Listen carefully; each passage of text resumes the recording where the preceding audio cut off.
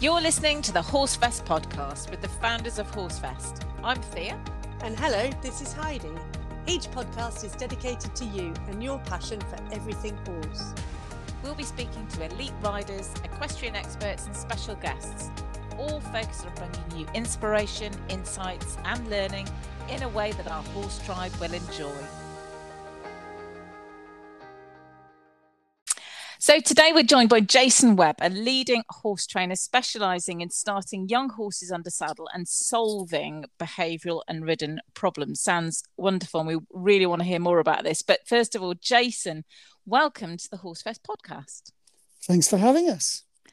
You're very welcome. Yeah. Now, one of the things that we always do on the Horsefest podcast is find out more about the person behind the expert. So first of all, we want to go back. I know you've lived in England for a while now, but we want to go back to Australia first of all. And we understand you grew up on a eye-wateringly 4,000-acre farm in New South Wales, Australia, and you are described as being born in the saddle. So we'd like to hear a bit about your early days horsing around, and maybe there's a first pony. They're always naughty. Is there a first naughty pony that you remember? I've got all of the above. I've got a couple of stories. So 4,000 acres, it sounds big by comparison to over here, but it was a little patch out there. I mean, you're talking hundreds of thousands of acres out there for some of these farms. But wow! Just to put it into perspective, yeah. So we're near the mountains, so it was, really picturesque, and we had decent rainfall, so we had pretty good ground. So I just loved growing up there, and we had sheep and cattle, and because we're we're at the foot of the mountains, it's quite hilly. We used to do a lot of our stock work, mustering cattle and sheep on horses, because you couldn't drive vehicles in some of the places.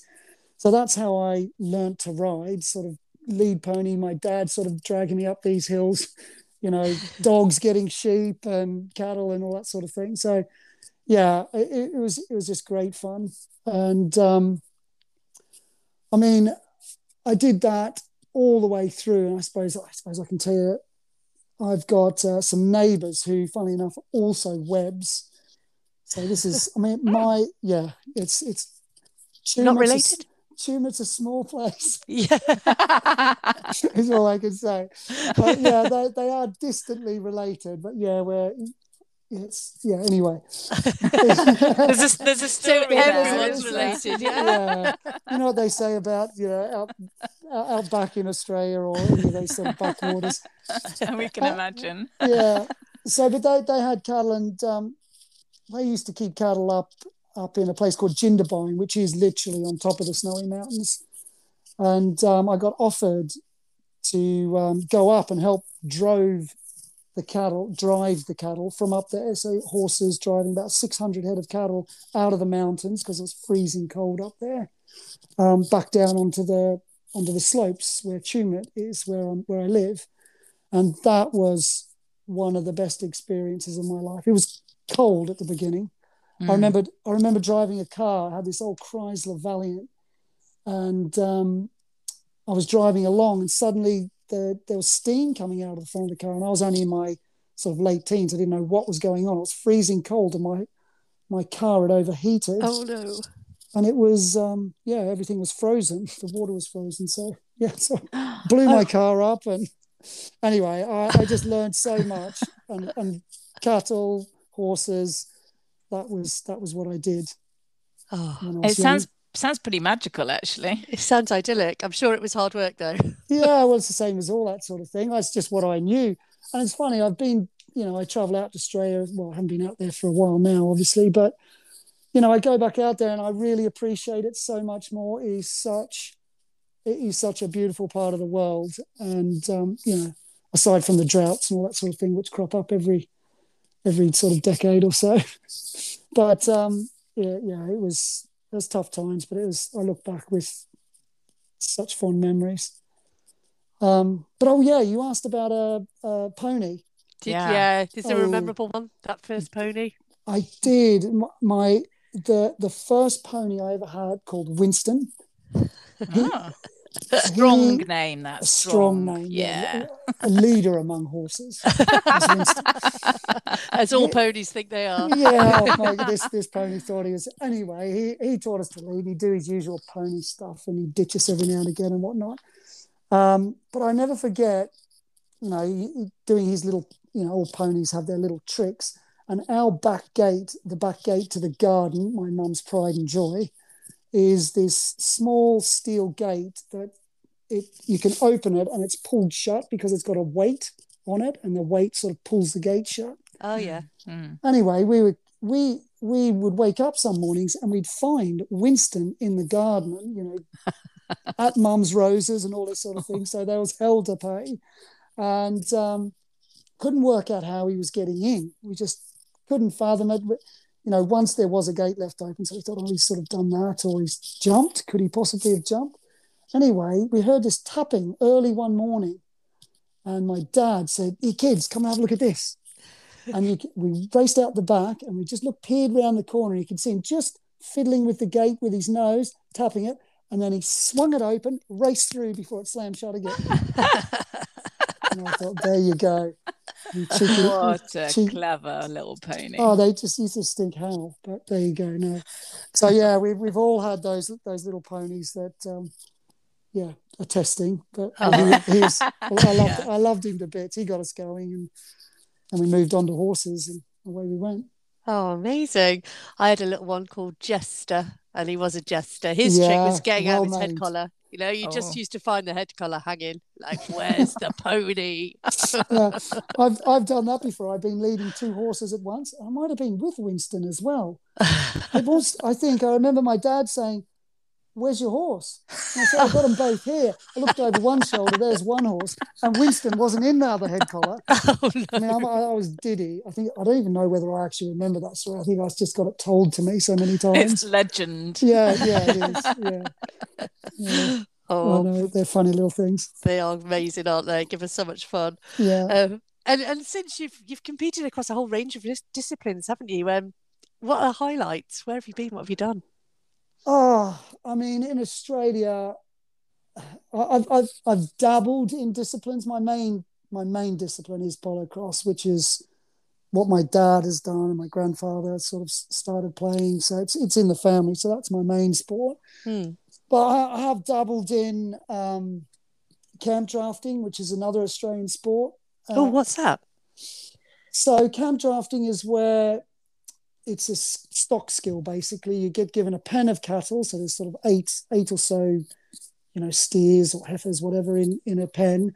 You've got to go in and pick the steer or the beast, they're called, that you want, and you've got to bring it out the front. And of course, cattle, or if one of the cows is left to out on its own, it wants to get back to its mates. They'll herding instinct, and your job on your horse is to keep it separate for about 10 seconds, 5 to 10 seconds. And in that time, the cow's going to try and run past you, and your horse has to be quick to run and block. Yeah. And then just change directions and run and block it, because it's going to go the other way to try and beat you on the other side. So you do that for 5 to 10 seconds, and there's people out behind this cow that open the gates out into this big arena. So now you've got to push this cow away into this big arena, and you've got to get them to do a figure of 8 around 2 pegs. Oh, blimey. So you've got to sort of come up the side and guide this running cow around the left, and then you've got to bring it back round through 2 other pegs which act like a gate, and you've got to put it through the gate. So it's like, it's a test of stock work, when you're moving cattle around, and you've got to put a sick one over there, or you've got to wean shift the steers from the heifers. Sometimes you've got to have a horse that's quick and nimble to be able to block and push that one that way. So that's what it's a test of. So I did a little bit of that. It was great fun, but it was I like a little bit more longevity to my rides, and this is like a 40-second blast, and I'm like, oh, it was great, but I need more. Oh, it sounds like it would be amazing for your balance, though. Oh, it is. All these sort of stock sports, they really are, because it's all about speed to get to where you need to be, and then having that control to stop and turn quite quickly. So it's I love that adrenaline rush. Brilliant. And so I did a bit of that, and then there was polo. Oh yeah. Played a little bit of polo, but again, not a lot. I mean, I think I saw you asked about what are my highlights in these sports, and I'll never forget the first goal I played in polo. I'm pretty rubbish, I have to say. But so the ball bounced out my side, and I sort of tapped it along, and I thought, okay, I got one tap. I thought, right, I'm going to wind up for a big swing, and I wound up for a big swing. I thought, why is nobody tackling me? Anyway, I think I'm going to hit it sort of 30 yards down the field. It goes 10. And then this carried on all the way down the field. And then I could feel someone coming, and I had one tap to go, and I thought, come on. And I just managed to tap it through, and I looked over my shoulder, and I said, well, why didn't you guys tackle me? And, or hook me is what they called it in polo. Uh-huh. And they said, you just look so bad. I swear you're going to miss it. Oh, no. Thanks for your feedback. I thought you said you were going to... I said, well, there you go. Eh? Don't judge a book by its cover. I thought you were going to say you were going to hit it into the wrong goal. No, well, that could have been. That could have been. That could have happened. Yeah. So I didn't get much for style on that goal, but, it went through. Excellent job. So you got the sympathy lack of tackling. Yeah, I did. They didn't let me do that again, so needless to say, I didn't score again. It was great fun. And then I've done a little bit of dressage as well. Just since I've been in this country, I'm sort of in the sort of dressage, jumping, and that eventing world. And I just figure I've got to understand more about this sport, because I'm getting a lot more horses to work with that are going into that discipline. So done a few tests here and there. They've managed to get the pair of joddies on me. Excellent. Had to ditch the jeans. Yeah, I did get in trouble though, because at one of the tests I forgot to take gloves. I thought, sir, you haven't got gloves on. I said, what? Okay, then I had to scramble around, find a set of gloves. But anyway, it's all good. And how was the plaiting for you? I've got a very good groom. No, I can plait. Delegate. I can plait. Yeah, but that was the order of the day that day. But yeah, it would have taken me forever to do that. Yeah. Brilliant. I used to have a friend in Pony Club, and he always used to do the mucking out for me, and I had to do the scrubbing of the pony, and it worked really well. It was a good deal. Love a trade-off like that. Yeah, absolutely. Yeah, it was one of my things when you talk about mucking out. I set up my business here, and I was working away. And of course, when you first start a business, you're doing everything. So I was mucking out. I was I started off with sort of 3 horses, thinking this is not a business. How am I ever going to make ends meet and all this sort of thing? It was just crazy. And I thought, and then things started to go. And I thought, right, my goal, my sole focus right now is to have enough horses to make enough money that I don't have to muck out. That was my driving force for the first few years. Anyway, we managed to get there in the end. Excellent. Good stuff. Happy days. Indeed. Yeah, very happy days. Very happy. Yeah. And you compete in ponycross now, don't you? You said that it ran in the family. But question, how did an Aussie end up playing for the UK? I'm going to blame my wife for that one. That sounds fair. Yeah. Poor Penny. Yeah, no, but I sort of met Penny out. Penny played polocross as well. Oh, okay. Didn't realise that. Yeah, so she was touring Australia, and I happened to sort of notice her and tracked her back to England, and yeah, she's managed to hold me. Oh, what a romantic story. She won't say it's that way, but yeah. Yeah, no, I was drawn anyway. Even though you get this sort of weather over here, I know we've been talking about that. Yeah. Well, sometimes it's summer, and then sometimes it just doesn't know. Yeah, I know. We're in that sort of flux at the moment, aren't we? We are. And how long have you been playing for UK in ponycross? A long time, isn't it? Yeah, it has been a little while. I mean, I've been over here for, when did I get here? 2002, so nearly 20 years. Oh my goodness. Wow. I'm nearly more English than I am Aussie. How is that? Oh, wow. I haven't really clocked that until you just asked that question. That is quite scary, isn't it? That's quite a statement. Yeah. It's given the game away on my age as well a bit, but anyway. It is. And you did say you've started talking about the weather a lot, so it has definitely. It's really, it's impregnated. We've impregnated you all over. I'm officially a POM. Indeed. Now, you were talking to us before we started recording the podcast about polocross and how much fun the polocross world is. So yes. take 30 seconds and sell it to our listeners. Well, I mean, it's pretty high octane sport, at the top level, but it's very sort of social sport, which is why I came this way in the first place, because I'm a teenager and I here to have great parties, playing the sport I love. And I just thought, what could be wrong? And sort of, like I say, 20 years on the weekend, we just had our first polocross tournament where we're officially able to have a proper party. And I was just saying to you guys, I'm still feeling the effects 3 days on, or 2 days on, whatever it is. I'm just like, oh my God, I'm too old for this now. Anyway, it was just need more practice. More practice. I can't. I'm just too busy thinking about the weeks ahead now, which is a sign. But it was just so you get in, it was just so much fun. And but yeah, you do pay for that fun. Oh. Yeah.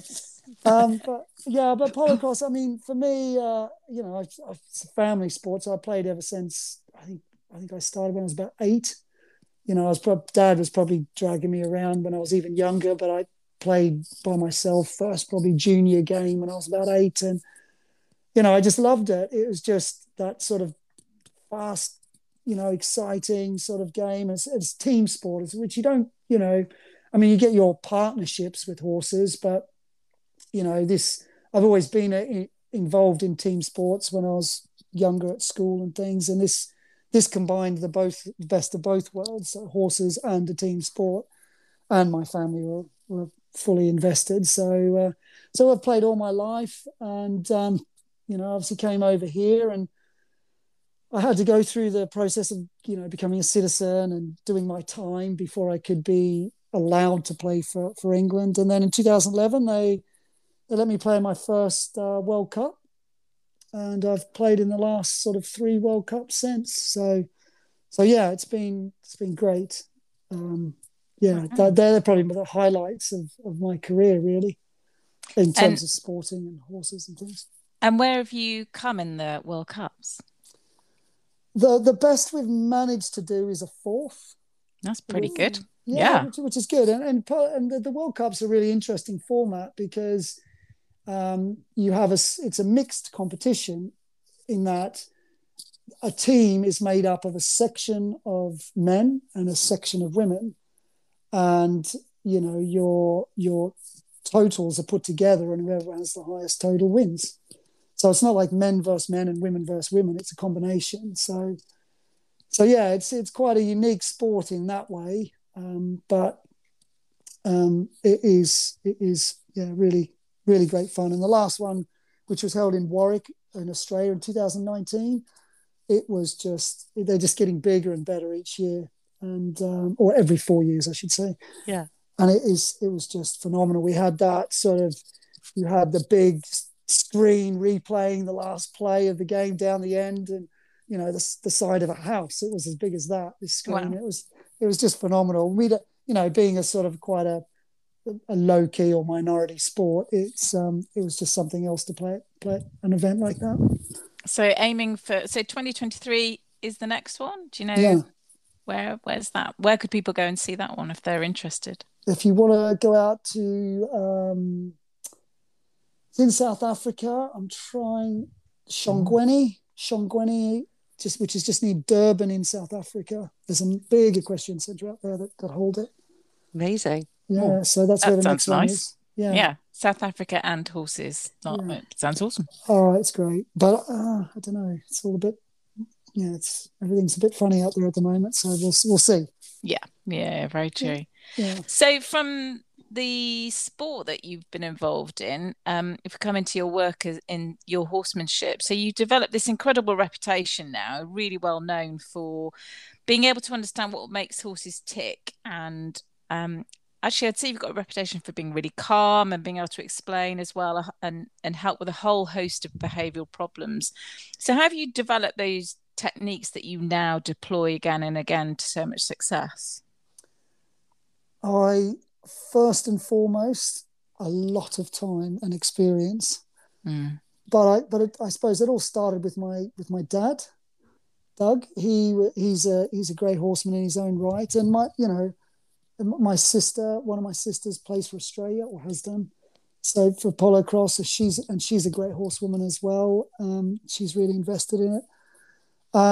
So my family is probably some of my biggest influences. But I got to a stage when you're riding and you get into a sport, or you get a focus. So I say, right, in a horse sport, the only way to get better at this is to really understand your horse more and what makes them tick. And so I had this question, and why, how, and I've always had it. I used to annoy my dad. I used to say, I'd ask him a question and he'd answer it, and I'd say, why? And then he'd answer it again. He'd say, why? And it got to the stage, I don't know whether you can say this, he'd say, just be bloody cos. Quiet boy. So yeah, I've just had an inquiring mind, and I'm just really interested in the psychology behind horses, not just the training of it and all that sort of thing. So you've got to have that to start with. Do your time. So I went to see some Australian trainers. Gerald O'Brien was a big influence when I was in my late teens. Steve Brady, loads of different trainers over here that I've had a bit of, I've done some work with dressage and different bits of pieces. I've just got quite an open mind to sort of, well, why is that? And I reckon I can do that better. And I feel like I'm still learning. And I suppose, you work with horses and something doesn't work. So you sort of just, what can I do differently? And I mean, I've just spent my whole life doing that, basically. Fantastic. Which would drive some people crazy, but, it's just how I'm wired. Yeah, and I think the expression that you're still learning, that it's full of humility, because actually there's different horses, different personalities, different challenges. I know there's some commonality, but if you can keep that curious mind and still learn, you can continue to improve, can't you? Even when you've reached a level of excellence. Yeah, and it's funny, horses will level you. Don't worry about that. Yeah, quite literally, yeah. Yeah, in every sense of the word. But when I was a cocky teenager, and I thought I came over here and I'll show these people how to work with horses and stuff. And you can start off like that, and then very quickly I thought, well, this is not how I thought horses. Why doesn't this horse do what my old horse back home does? And then you get into a bit of a flow with working with horses, or you'll get a group of horses and it sort of works along nice, and then suddenly one horse will come along and you'll go, it's not working anymore. And I think that's the difference with me. I have a high turnover of young horses, and you think you know what's going on, and they make you humble, because as soon as you go, I can do this or I can do that, suddenly one will come along and you go, oh, actually, hang on, I've got to take a look at myself. And so you're constantly getting checked, and you'll make mistakes, and you sort of, you learn from those, and you keep improving and come up with ideas, and keep adding. Keep adding. And that's what I said when I built Your Horsemanship. I've got a little online program that I run, and my philosophy with all of that is basically keep learning if there's a new idea, because there's so many great ideas out there, and I don't know them all. But, every now and again, I'll come across somebody who's doing something. I go, that is brilliant. You take a bit of that, and, someone might see what I'm doing, and they'll take a bit of that. And it's, that melting pot is what needs to happen a lot more, I feel. Yeah, absolutely. I think, but sometimes people can get in the habit of doing it their way and getting better at their way. Yeah. But I think your point about just looking outside and seeing what else is there is so important. You're absolutely right. Well, you need to, because those people that have their way of doing it and their program, which is fine, but you will come across horses that don't suit that. Yeah, true. And then what do you do? Yeah. Absolutely. That's where I found myself a few times. I'm here. I've got a horse that I need help with. I'll call somebody up, or what am I? Over the years, and you sort, okay, I can work this, and I'll persevere with that, and I need to do it for a bit longer or a little bit less, and all this sort of thing. So because you're not dealing with a robot, you're dealing with things that they're all different, and that's there's little nuances that you learn to sort of pick up as you go through. And your experience and all of your I guess continuous experimentation and curiosity, you've brought that into, we've read, you've got to process the more for process. I know that's how you'd kind of pronounce it, but what is the kind of general what are the general findings? Tell us a bit more about that process that you bring to bear. So more for is am I right in calling it an acronym sort of thing? Yeah. So it's just something I've not got the greatest of memories. I'm more of a here and now person. And so, but I'm big on teaching and trying to get things to stick. So I'm sort of coming up with these training processes, and there's pressure release and all that sort of thing. But it's more, I think, pressure release, all those ideas. I wanted to be a little bit more descriptive, a little bit more involved. And I started coming up with some words that describe the training process of animals or humans or whatever, whoever. And I've sort of turned it into a little formula or an acronym, which I call MORE for. So that the MO in MORE stands for motivation. So it's just to jog people's memory. So they sort of, if I'm teaching someone, they remember this process. So the MO stands for motivation. So before you can get a horse or an animal to do anything, there has to be a motivating factor. You have to produce energy. Now that energy will produce movement. So I would call that movement a response. So now we get into the RE. So RE4. So there's 4 RE. So response. And then you'll get, from that response, you'll get a result. Yeah. Mm-hmm. Then you'll release. Yeah. Allow the horse to reflect. And then you repeat. And that forms a training process. Fantastic. So they're just words, and obviously there's a lot of technique involved in that. But if you can sort of go through that sort of process, then you'll find that you'll be able to train, horses, animals, people even. Yeah, definitely. Yeah, no, I think I'm scribbling that down because actually it makes a lot of sense, doesn't it? Yeah. And really easy to remember. Yeah, well, I get the REs mixed up a little bit, but it's just something that's a little bit more, okay, I'll go through this process instead of just saying pressure and release. Yeah. This just gives you a little bit more detail on that sort of idea. Yeah. And the reflect bit, is that just giving the horse a bit of time? Well, the reflection is, so you teach a horse something by doing it. Yeah. But a horse learns when you leave them to process. So reflection is that process time. Yeah. And then obviously we want things to be automated with our horses.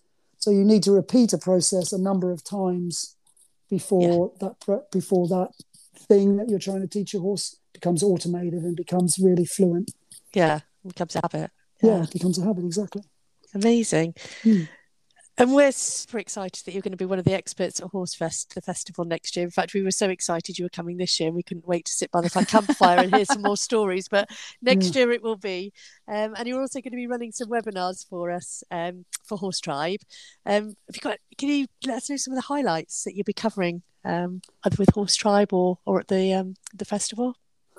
Well, I was almost going to put it out to your Horse Tribe people, because you don't know the audience that you're sort of talking to. So I always like to get a little bit of, what would they want to know? What do you guys out there want to know? Because, there's so much stuff to go over. I mean, I get people that want to know about pushy horses and some techniques to deal with that, and horses that nap, or they, for the leisure rider, they get these little problems that, how do I overcome these so I can sort of really enjoy my horse? So I'll be covering almost certainly some of those sort of problem issues. And I've got some philosophies and different bits and pieces that I might cover as well. My newest one, which is hot off the press, as I say, but I'm not going to go into too much detail about it, but I call it, it's quite cheesy, but I thought it was quite clever as well. I call it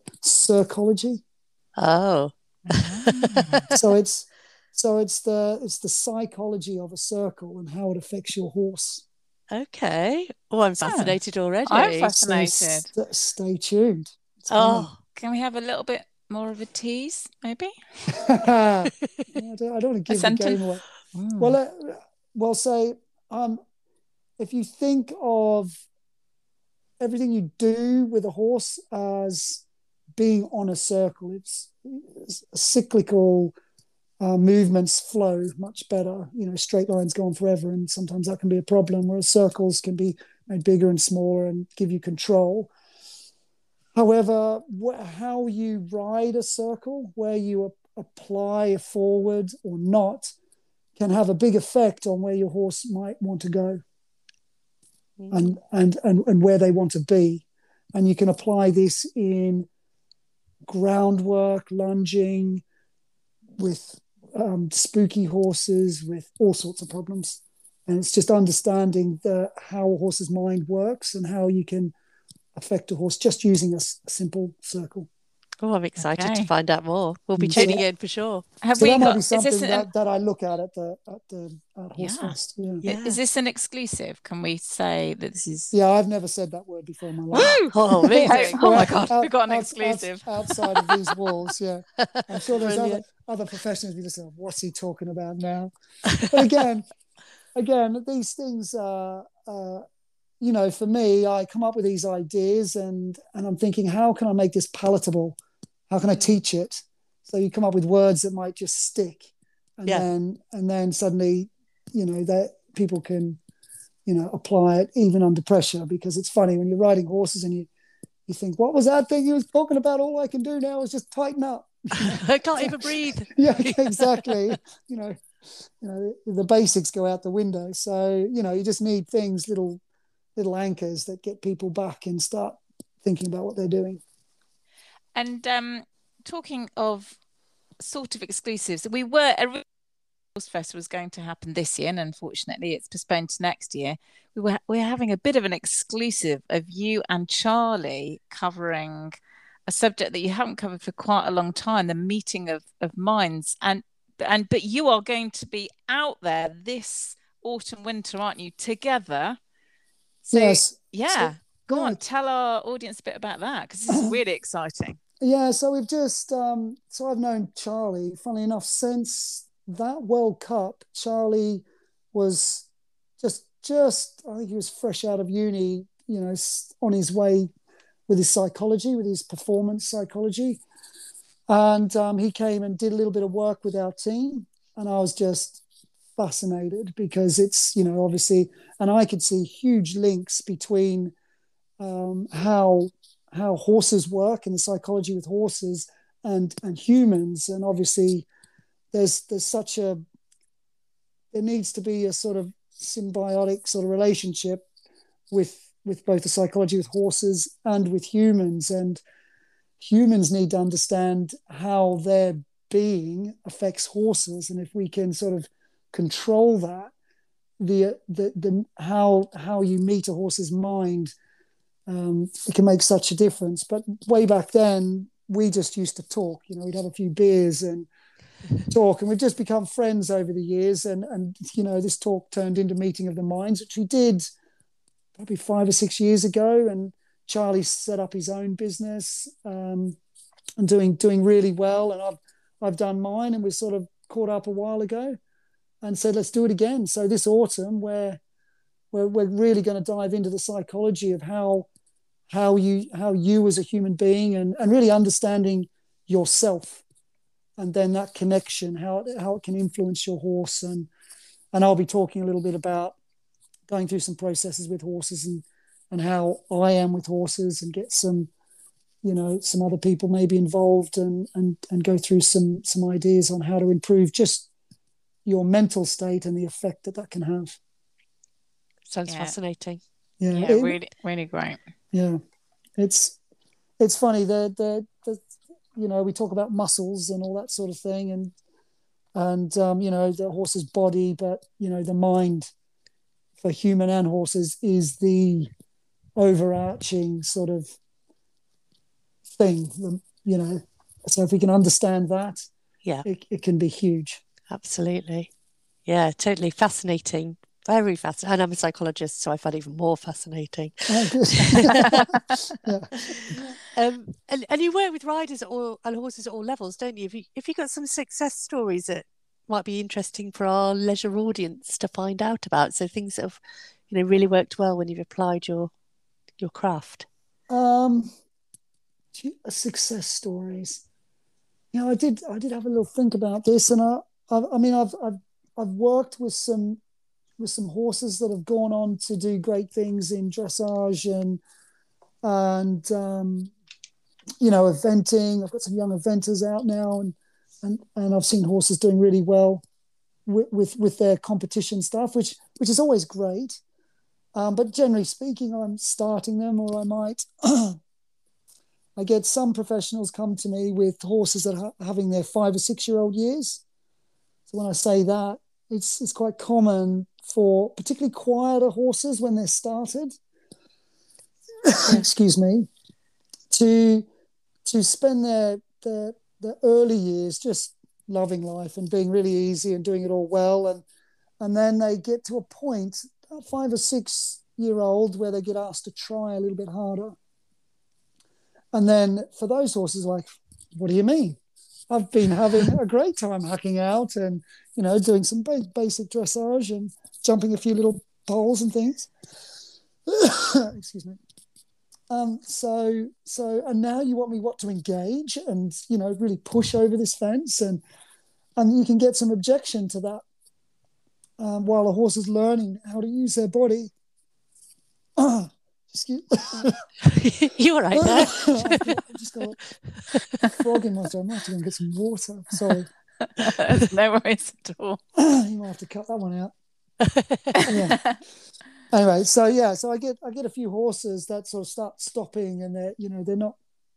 And there's a few little techniques that you can use to get them through those problems, and then once they learn how to go and come into the contact and use their body, more effectively, they just go to the next level and on they go. So I've helped with a few horses that have been blocked at that stage, but it is just a stage a lot of the time. That's very reassuring, Jason, because I've got one of those. Have you? Yeah. I mean, he just turned 6 2 weeks ago, bless him, and now planting is his favourite thing. It is more common than you know. That's really good to hear. And I will say, it sometimes comes about because, they're asked a few more questions and the horse goes, I can't quite handle it, or, there's, whatever, there's just miscommunications there, and the process needs to be looked at, and or a few little outs just while your horse sort of, I can't quite understand, but okay, I can come out here and I'll have another go, and I get it. Horses have to go through that a little bit. Yeah. But other times horses can be stuck in a rut. So they get in this routine, they've been hacked out. We do this once a day, and we go out of the drive, we go left, and, there's my hack, and we do a little bit of school for 20 minutes. And okay, great. But then you think, right, you've done really well. Well, this time we're going to go out the drive, and we're going to go right. Horse says, hang on. I don't go right, I go left. They start forming. There's a passive takeover that sometimes riders don't even realise. You're in the school, you work for your 20 minutes. Next thing you know, your horse is down tools and say, well, I've done my 20 minutes. Yes. And it starts sort of, you've got to keep your horse sort of on it a little bit in terms of, horses love routine and they become really settled in a routine. But, if you take them out of a routine, or they're not used to sort of moving on, then, it can become a block. I love that expression, a passive takeover. I'd not heard that before. That happens in the human world too. But yeah, that's yes, that's a really brilliant phrase for suddenly what the hell's going on. Yeah, exactly. You don't know it, but I'm in control now. Yeah, absolutely. And I can hear the relief in Heidi's voice that she is not alone in the world. Yeah. No, I come across that quite a bit. But I suppose going back to your original question, the success stories, probably my biggest success stories are when those horses come to you. It's last chance saloon. Oh, yeah. And you're able to, this horse needs to be shot. It's this, it's that, it's dangerous. And funnily enough, they are dangerous. Some of the ones, I mean, yeah, I had a horse called Evo. He was about a 16-2 warm blood cross coloured horse. Oh my God, when he barked, I couldn't ride him. I can ride some bucking horses. I have done. And this horse, when he decided it was time, I just couldn't ride him. And he went to the point of me throwing himself on the ground a couple of times. Wow. And and I just persevered. I applied my techniques. I was a little bit more careful. Yes. After the first time I tasted the dirt, and I got him there, and that was huge, and I just didn't think I would. Brilliant. And I think he's still going, and they're still riding him, going fine. I had another little pony called Bear. He was from Ireland, and he was such a worried little horse. And I get a few of these little horses, a few horses from Ireland that come over with this sort of, they've got a little worry about them. They sort of look back. And it's such a difficult thing to remove once they have it in them, I've found over the years. And this is one of the first horses that I'd come across that had this problem. And again, it took me about 3 or 4 months, and persevered and had a few sort of whoa moments, but managed to get him through to the point where now I think he's a kid's pony. Oh, amazing. So and I just no, I don't know whether he's still going. Actually, he must be old now, but those sort of stories or those sort of things are just great. And there is a slight ego thing to it as well. I'm not going to deny that. I get something from it, but there's that sort of also slightly altruistic. Well, not altruistic, but it's that I've done something for this horse that's otherwise, and owner that's otherwise wouldn't be. Well, it sounds like a win-win. It's absolutely. Either way. And actually links in nicely to our next question, which is because these sound incredibly memorable horsey moments. But what would you say if you have to pick, and we're going to make you, what's been your most memorable horsey moment so far, would you say? I probably would have to say the last World Cup I played in, I would say. Yeah. I just had one of those. Well, it was just, you couldn't believe it. So when you play at World Cups, you're given a pool of horses, random pool of horses, each country. So you have to sort of go in and sort of find horses that suit certain riders and gel, and then go and play these horses. And you draw these pools out of a hat, so it's all fair. No one can get a better pool or a worse pool or whatever. And we drew our pool, and it had 2 of my dad's horses in it. Oh, wow. You would not believe it. And those are the 2 horses that I ended up riding at the last World Cup. Oh, so amazing. How exciting is that?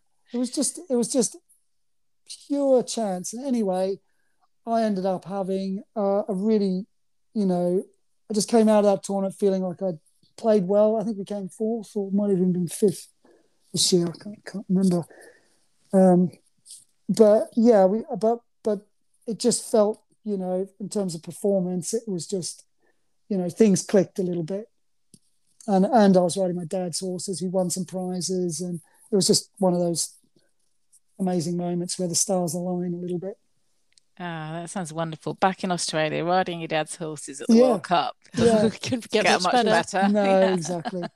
No, it's just one of those things. So yeah, that's probably the one.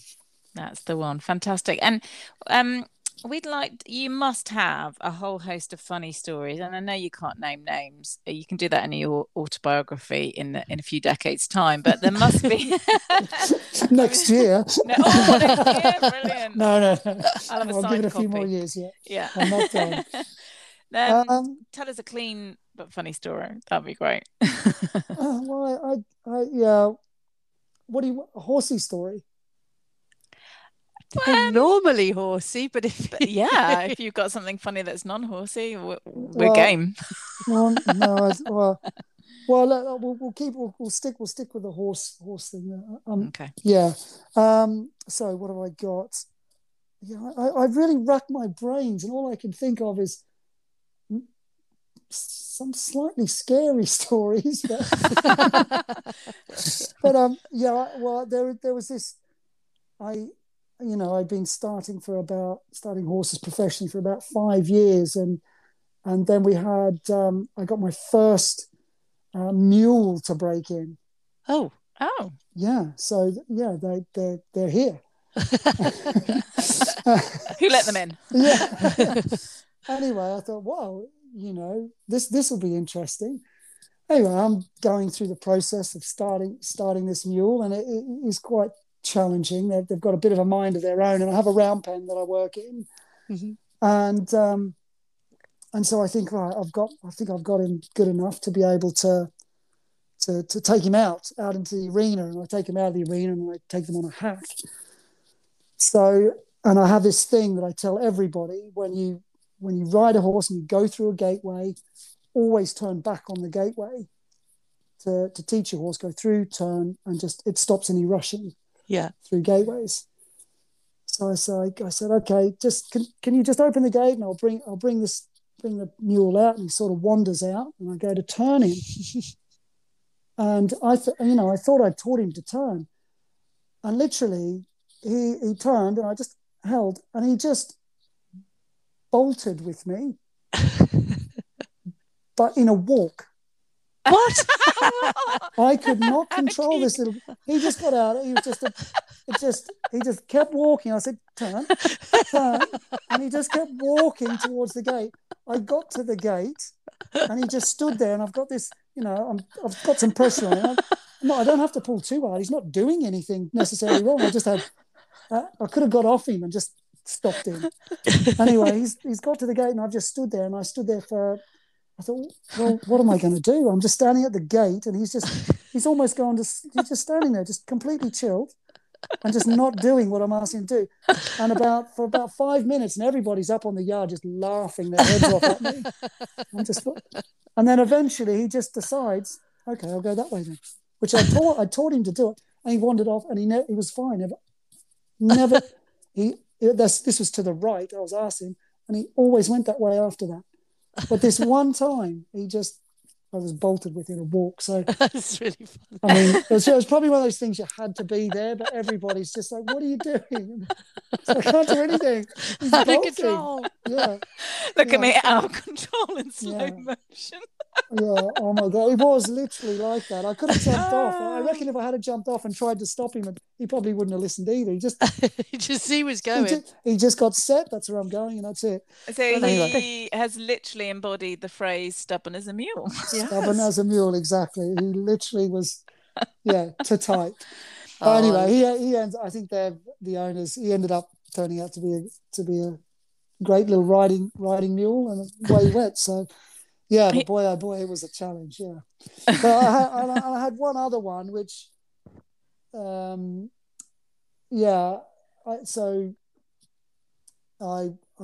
just remembered this one. This Go on. This is what you call a learning experience.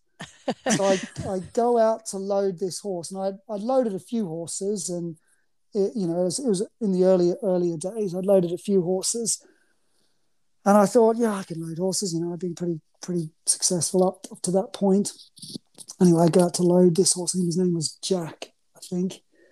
There's lots of those, so you'll never find out who that was. And anyway, I said, okay, well, let's have a look at him. I sort of lunching around anyway.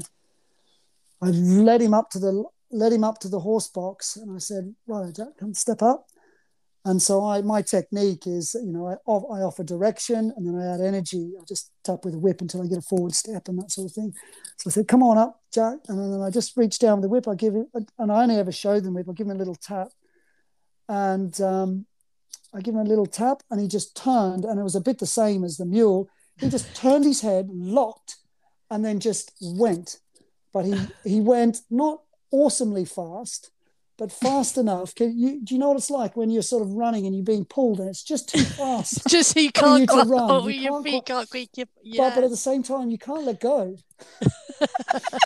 And it's on this ground. The ground was awful. It was wet. We're in England, of course. And over I go. But I am not letting go. Oh no! And you were water skiing. I was, on my stomach. Oh. How long did you keep hold for, Jason? I went for about 20 yards, I think. Oh, ouch. Yeah. I went for about 20 yards.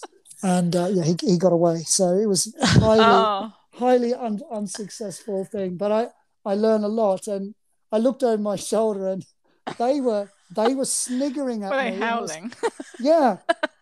And so here's this horseman that's going to sort my horse's loading problem.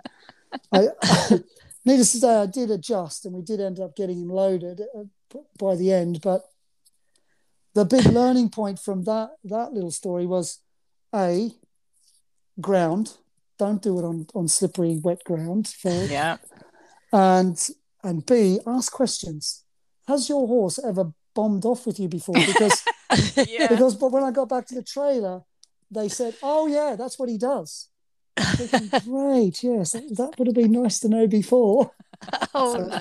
Yeah, so anyway, yeah, so I've had, a few epic fails, I suppose you can say, but every day's a school day, eh? Yeah, every day's a school day. So I don't know. Yeah, there's lots of other stories of sort of. We've just got you warmed up, haven't we? Yeah. More for horse fest than the campfire. Yeah, when you get around the campfire, then you tell a lot of stories, and you make a lot of stories, as far as That's brilliant. Yeah.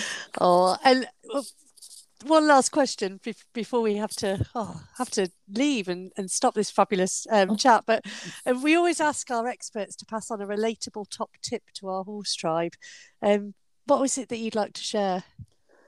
What can I share? Oh, okay. So if you're having trouble with a horse, the biggest tip I can give is stay focused on where you're going. Okay. So it sounds so simple. Yeah. But you'll be amazed when you're in a situation how your horse will make a decision about going this way or that way, and you will look that way. Right, got you. Yeah. The instant you look that way, you hand over control. And your horse is now lost. Because you're no longer, when you focus and you sort of ride to a point. So I say, if you've got a spooky object, look past it and ride at that point. And it's not going to look pretty, but you're going to be your body, and what you're doing is going to be offering something positive and proactive. And anything else is going to be, slightly contracted. And where are you going to take me, horse? And so that's a big one if you're having trouble with your horse. I love that. Yeah, I love it. Really easy to apply. And but you're absolutely right. You see something, think, oh my God, the horse is going to be scared. Yeah. And then of course the horse is going to be scared because you just told it about the object. Yeah. Well, don't focus on the object. Go past it. That's what we really want to do. And if your horse does decide to go left, well, if you start looking left, then your body and everything about you says go that way. Yeah. And so your horse goes, I knew I was right to be scared and go to the left. And that's and so that can sort of escalate and that sort of thing. And mainly it's when you leave a void in your mind because you're not thinking about what you need to do, then suddenly the what ifs come flooding in. And that's where you start looking over your shoulder. Where am I going to land? Was my horse going to bolt with me? That's what can happen. So that's my big red. And also, it's not in those sort of situations, not about the how. It's about the where. Okay. Where am I going? Not how am I getting there? Not yet. Worry about that once you got the where. Brilliant. Yeah. I'm going to apply those. Yeah. And the other one, that's for if you're having trouble.